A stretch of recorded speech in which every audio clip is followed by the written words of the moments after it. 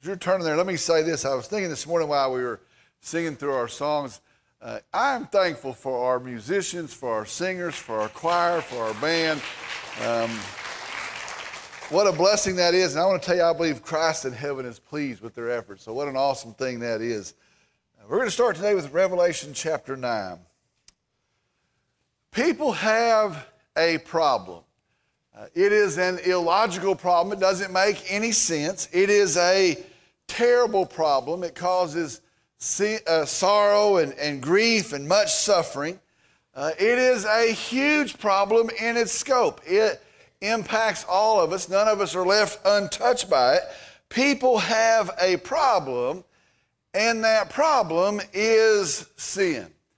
Now, here's my question this morning. As much trouble and harm and pain and destruction as sin causes, my question is, why do we not leave it? Why do we not run from it? Why don't we hate sin? I think about that. As much trouble as it causes, all the heartache that it causes, why do we not hate sin? That is the most nonsensical, illogical thing ever. Today, I will tell you, as I minister to folks, as I watch the culture that we're in, as we exist in this, when I see people and they are told of God's grace, when they're told of God's goodness and His remedy for sin, His remedy for sinners, Jesus, I'm blown away that some people will not repent.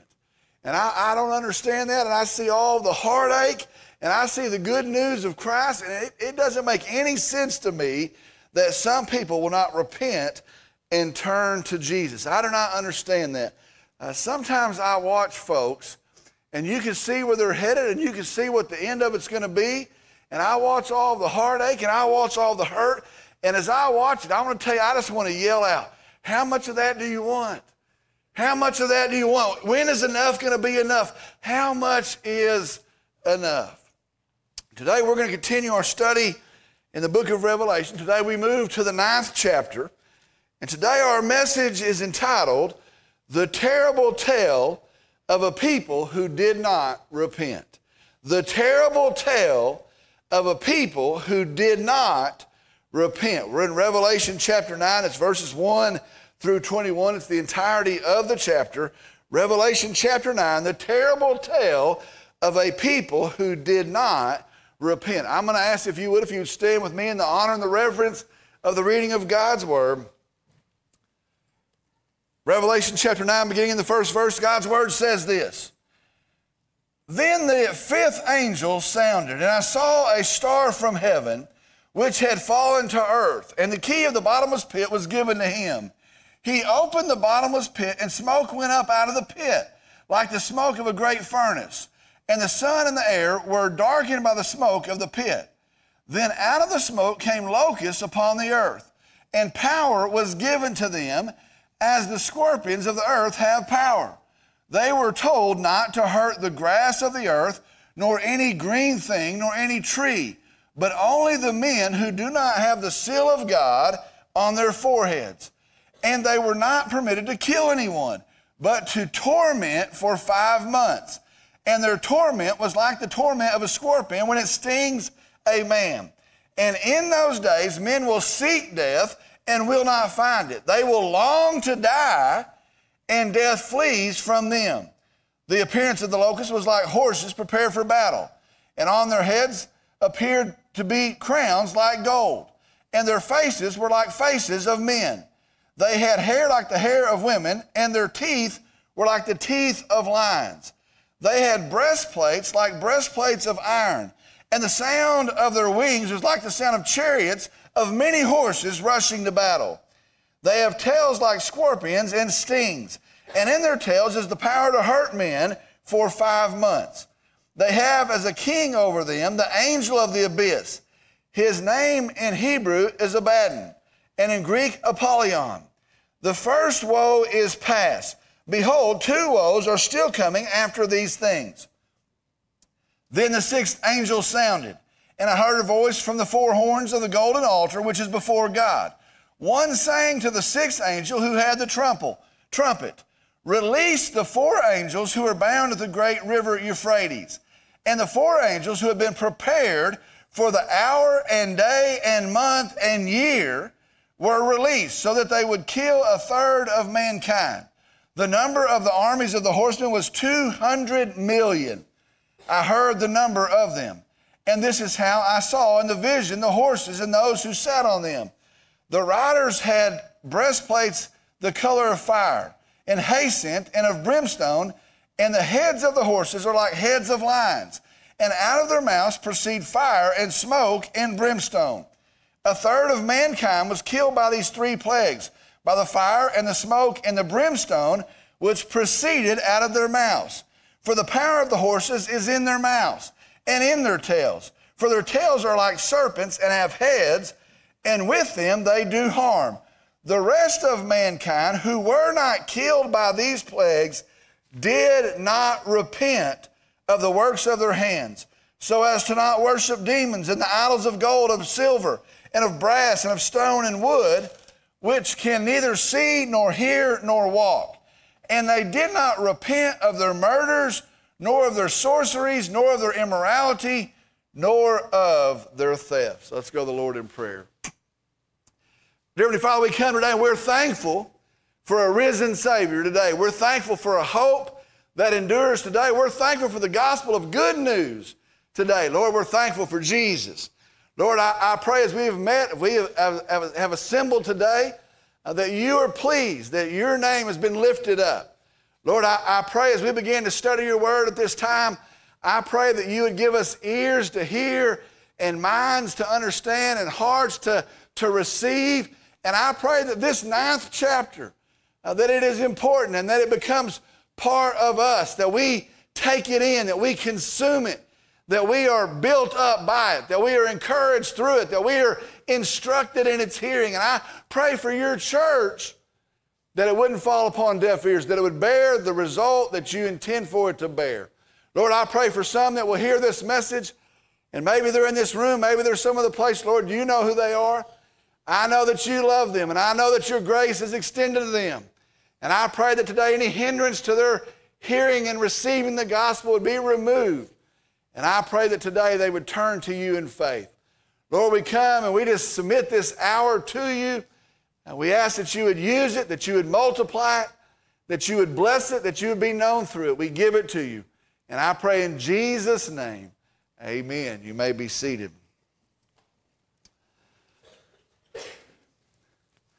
Years ago, my granny used to say, well, you're neck deep in it now.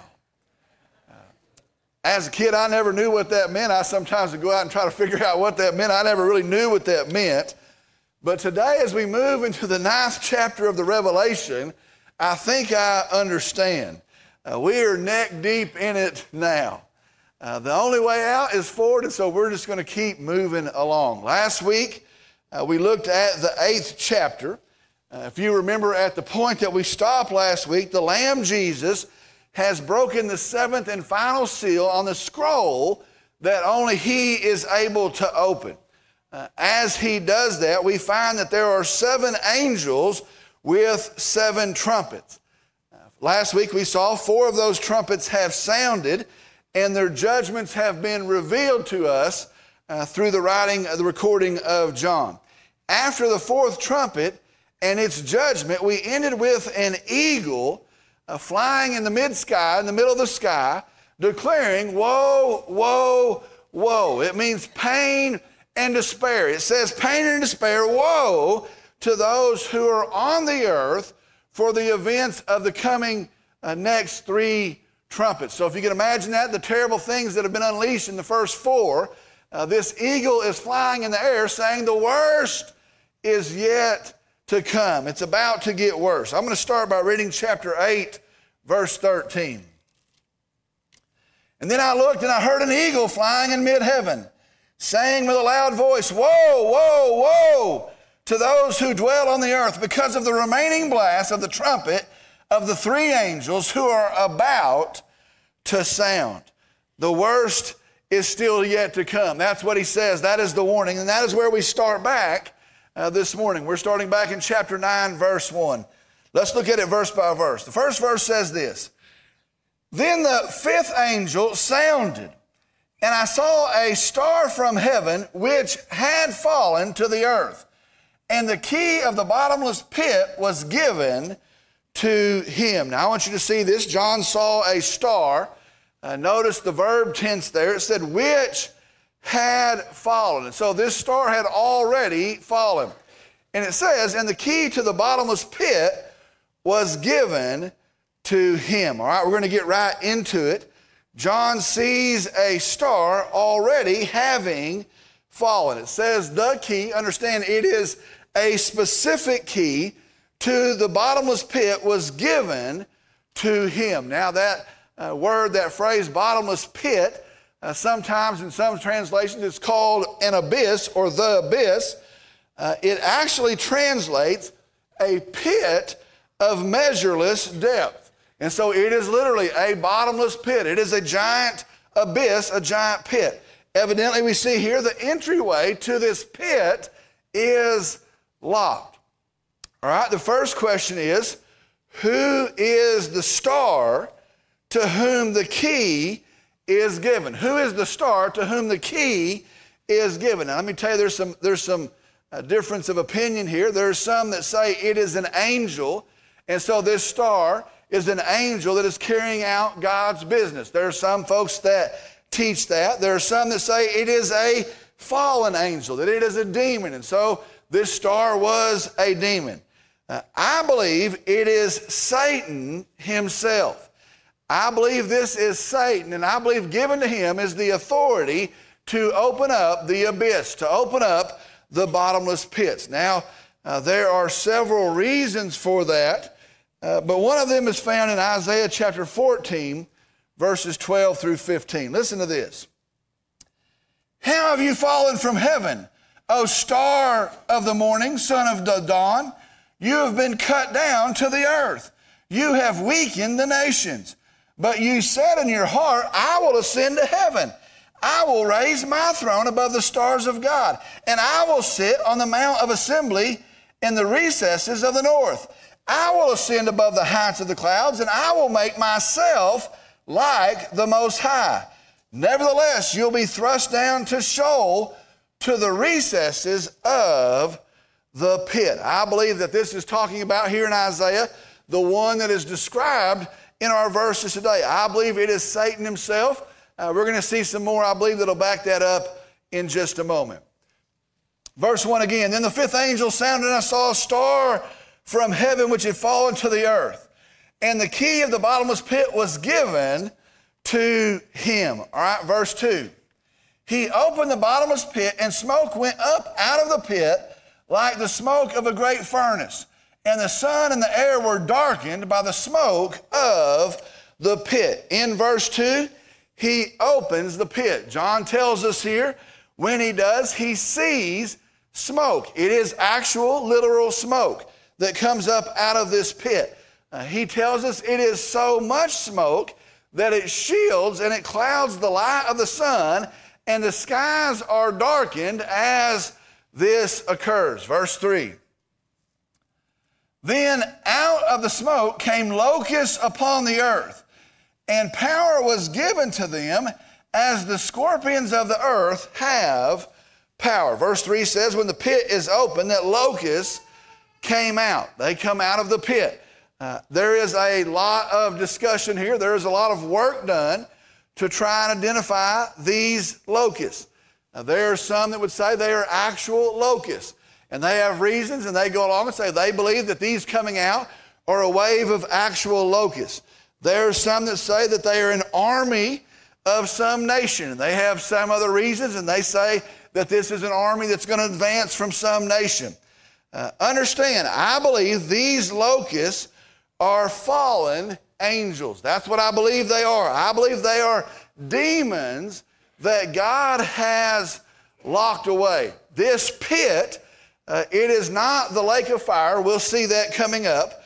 But rather it is a jail of sorts for these evil angels. And so I believe these demons have been locked away in this great abyss. I believe they are described in 2 Peter chapter 2, verse 4. Here's what it says. For if God did not spare angels when they sinned, but cast them into hell and committed them to pits of darkness reserved for judgment. Evidently not just their own judgment, but for this judgment as well. Notice there in verse 3 it says that they have power like scorpions. And so in their description, as we try to understand them, they have power like scorpions. Now I want you to think about that. I have scorpions at my house. Here's what we know about them. They are not friendly. You do not make pets out of scorpions. I don't know anybody that says, here's my pet scorpion. Here's what they do. They inflict pain and they incite fear. And if you see a scorpion, if you step on a scorpion, if you turn the light, that's what they do. They incite fear and they inflict pain. Well, these locusts, these demons, they have been told to us they have the same role. They're going to incite fear in us, and they're going to inflict pain. Verse 3 again. Then out of the smoke came locusts upon the earth, and power was given them as the scorpions of the earth have power. Verse 4. They were told not to hurt the grass of the earth, nor any green thing, nor any tree, but only the men who do not have the seal of God on their foreheads. Where regular locusts would have eaten the grass, they would have devoured the green trees. These locusts, the Bible says, inflict damage on people. They're not concerned with the grass, they're not concerned with the trees, but they inflict damage on people, those people that are not part of the 144,000 protected Jews. We talked about that 2 weeks ago. All right, verse 5. And they were not permitted to kill anyone. Listen to this. And they were not permitted to kill anyone, but to torment for 5 months. And their torment was like the torment of a scorpion when it stings a man. Again, here in the 5th verse, there is much speculation as to the meaning of the 5 months. There are some that say that the 5 months represents a short time. And so they would say, well, it's just 5 months. It reflects a short time. There are others that say that the 5 months represents a long time. And that, well, it's 5 months we've got to endure. And so they believe it represents a long time. There are others still that believe it represents some symbolic time. And there's many different formulas they have trying to figure out the symbolic time. Well, after much digging, I have decided that it represents 5 months. That's what I believe. I believe it's talking about 5 months. Now, that may be a long time. It may be a short time. I don't believe it's a symbolic time. I believe it represents 5 months. The word here for torment, it means the infliction of acute pain. Now, that is the definition of it. It means the causation of intense pain. And it gives the example, once again, of a scorpion's sting. Verse 6. And in those days, men will seek death and will not find it. And they will long to die, and death flees from them. Now, verse 6 is a very revealing verse about the intensity of this suffering. It is going to be horrific. It is going to be unbearable, so much so that people will give up the desire to live. I want to tell you, I believe built into us naturally is a desire to live. And I don't care what age you are. I don't care generally what is going on in your life. There is something inside of us that has a desire to live. Well, the suffering of these days is going to be so intense that these people will give up their desire to live. They will abandon the hope that an end is in sight. Well, they'll give up that hope.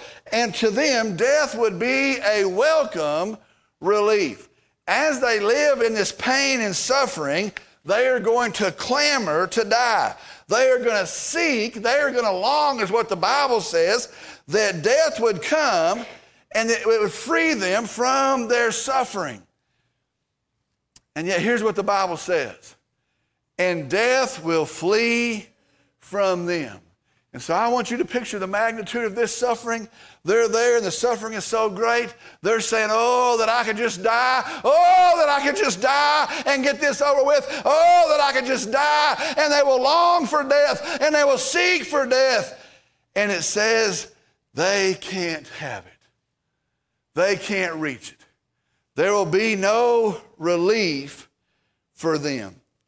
Next, as we continue through the verses, there's a description of these demons, starting in verse 7.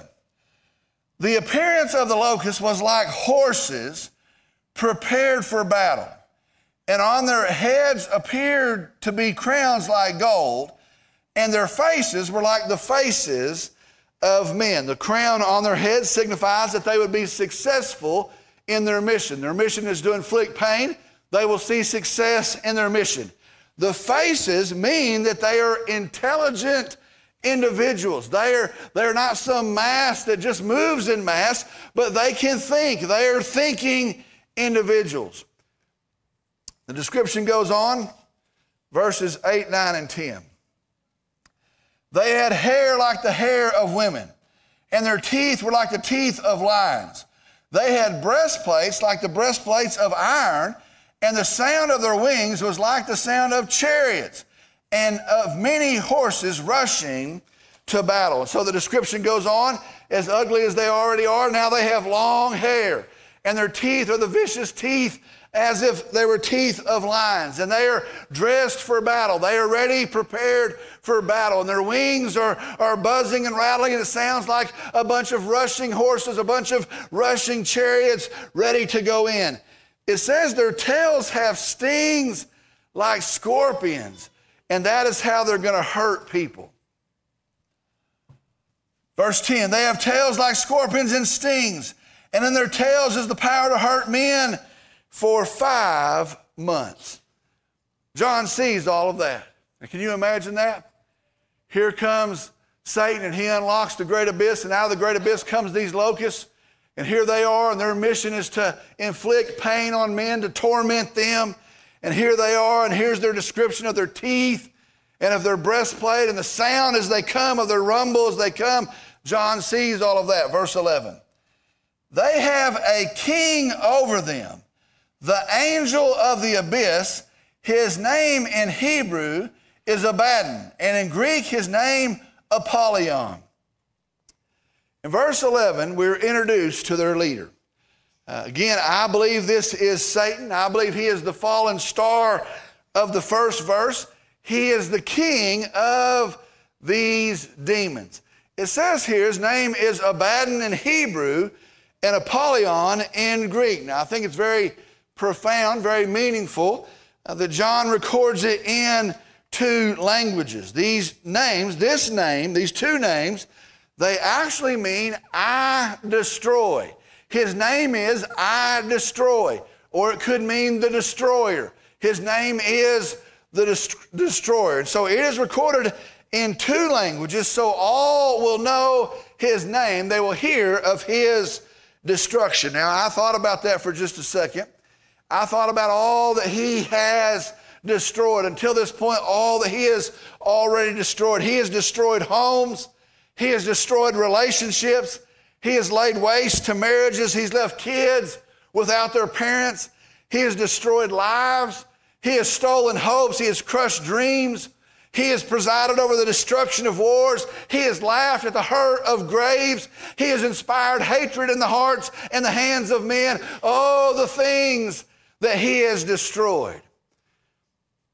And just like that, the 5th trumpet, the terrible 5th trumpet, is past. In verse 12, there is another warning. The worst is yet ahead. Verse 12. The first woe is past. Behold, 2 woes are still coming after these things. The worst is still ahead. The 6th trumpet begins in verse 13. Then the 6th angel sounded, and I heard a voice from the 4 horns of the golden altar, which is before God. Verse 14. One saying to the 6th angel who had the trumpet, release the 4 angels who are bound at the great river Euphrates. Here in verse 14, we find that there are 4 angels that are bound, have been bound, at the great river Euphrates. We know that these are angels. We know that they are specific. It is these 4 specific angels, and the fact that they are bound means that they are yet 4 more demons.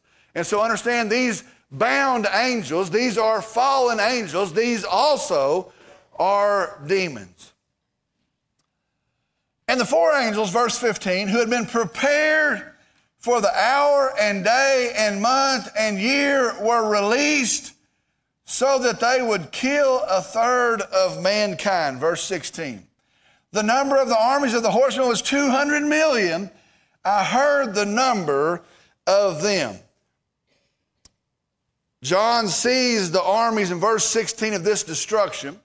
He tells us the number of the army is 200 million. Now it's funny. It's like he knew we would say, well, you can't count 200 million. You can't look from your vantage point and count 200 million. And so he says, unless you say that I can't count them, that is the number that was told to me. I was told of that number. It is 200 million. Here, like other places, there are those who try to speculate and try to identify these armies. There are some, and they say, well, this number, 200 million, is so vast that it must be modern-day China. And there are folks that will say, this is an army from China. There's others that say, well, even a 200 million person army is greater than China could muster. And so they say this is China and India somehow tied together, coming together. Others say that it is, again, symbolic, that it is some other nation that is symbolic, and they try to figure that out. I believe these are, again, demonic warriors. I do not believe this is an army of a specific nation. I believe they are demonic warriors, and I believe a couple things. I believe the number of them forces me to think that. Also, the demonic leaders point to that. Also, the description of their horses, I believe, also points to that. Verse 16. The number of the armies of the horsemen was 200 million. I heard the number of them. Going to verse 17. And this is how I saw in the vision the horses of those who sat on them. The riders had breastplates the color of fire and jacinth and of brimstone, and the heads of the horses are like the heads of lions. And out of their mouths proceed fire and smoke and brimstone. I'm going to jump down to verse 19. For the power of the horses is in their mouths and in their tails. For their tails are like serpents and have heads, and with them they do harm. In verse 19, even the tails can harm you. All right, go back up to verse 18. 1/3 of mankind was killed by these 3 plagues, by the fire and the smoke and the brimstone which proceeded out of their mouths. I was reading in one commentary, and this commentator said that this event will be the single highest death count in all of human history. And I started to think about that. He goes on to explain that because of the population growth, even the flood would not have killed as many as this event. And so death and destruction are unleashed. They are carried out, and potentially it's the greatest death count in all of human history. I think when we read that, we lose that. And I think we read that and we say, that sounds unimaginable, that sounds terrible, but I think we lose that. And I believe the reason is we honestly can't even imagine that. Utter destruction, death, and pain has been unleashed. Satan and his demons are on a rampage of suffering and torment and now death. And I don't think we can really even imagine that. But I want you to think about this. Did you know as we read that right now, that is the Word of God? Did you know that's the truth of God? And I had to think about that for a second. I read that and go, that sounds wild. That doesn't sound right. I can't understand that. And as I thought about that, did you know the same divine author and the same human instrument that wrote the words, for God so loved the world, that he gave his only begotten Son, the same divine author, the same human instrument, recorded and gave us these words. This is the truth of God. This is what God has said. All of that is followed by two of the starkest, if not strangest, verses in all of Scripture. And I believe that. I read these next two verses, and they are the starkest and perhaps strangest verses in all of Scripture. Listen to verses 20 and 21. And the rest of mankind who were not killed by these plagues did not repent of the works of their hands, so as not to worship demons and the idols of gold and of silver and of brass and of stone and of wood, which can neither see nor hear nor walk. And they did not repent of their murders, nor of their sorceries, nor of their immorality, nor of their thefts. Those who lived, those who survived, those who had witnessed all of that, the Bible says this: they did not repent.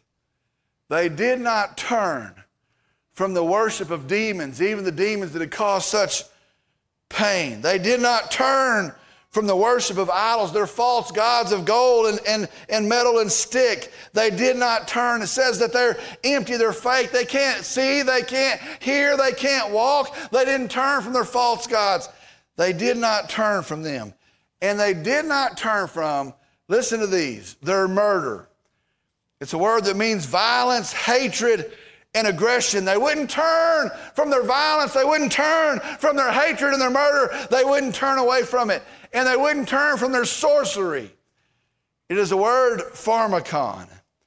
It means poisons, drugs, and magic. Can you imagine that? Does that sound familiar today? They wouldn't turn away from all their drugs. They wouldn't turn away from their magic potions. They wouldn't turn away from them. It says, in their immorality, the chasing of the perverse, the sexual, the vile, it includes pornography. They wouldn't turn from those things. And their thefts, their self-serving, their self-dealing. And it says, even in the midst of all of that, even having seen all of that, that they did not repent. I want to tell you something right here. And I want to tell you, I just preached through a whole lot of stuff right there. But I preached all of that to get what I'm about to say right now. And I want you to hear what I'm about to say, and I want you to listen very carefully. I want to tell you something. The fact that John records that they did not repent, I want you to stay with me. The fact that he records that they did not repent, do not miss it, it means they could have repented. Do you see that? For him to say they did not repent, it means they had the option to repent. They could have repented. Listen to me, friend. I want to tell you the good news of the gospel of Jesus Christ. Are you listening to me today? I want to tell you, from the murders and the hatred and the strife and the aggression in our hearts and in our hands, from the drugs and the poison and the drunkenness, from the perversion and the pornography, from the selfishness and the self-serving, from the theft, we can repent. That is the gospel of Jesus Christ. Are you listening to me? Whatever your sin is, no matter what your sin is, Jesus has paid for your sin. That is the good news of the gospel. He has purchased your redemption. That is the gospel of Jesus Christ. And you can turn in repentance. Listen to me. You can turn in your repentance to Jesus and claim Him as your Savior. And He will forgive you today. He'll restore you today. He'll renew you today. He'll give you His own righteousness to wear, and you will be His son or His daughter. You can repent and turn to Jesus.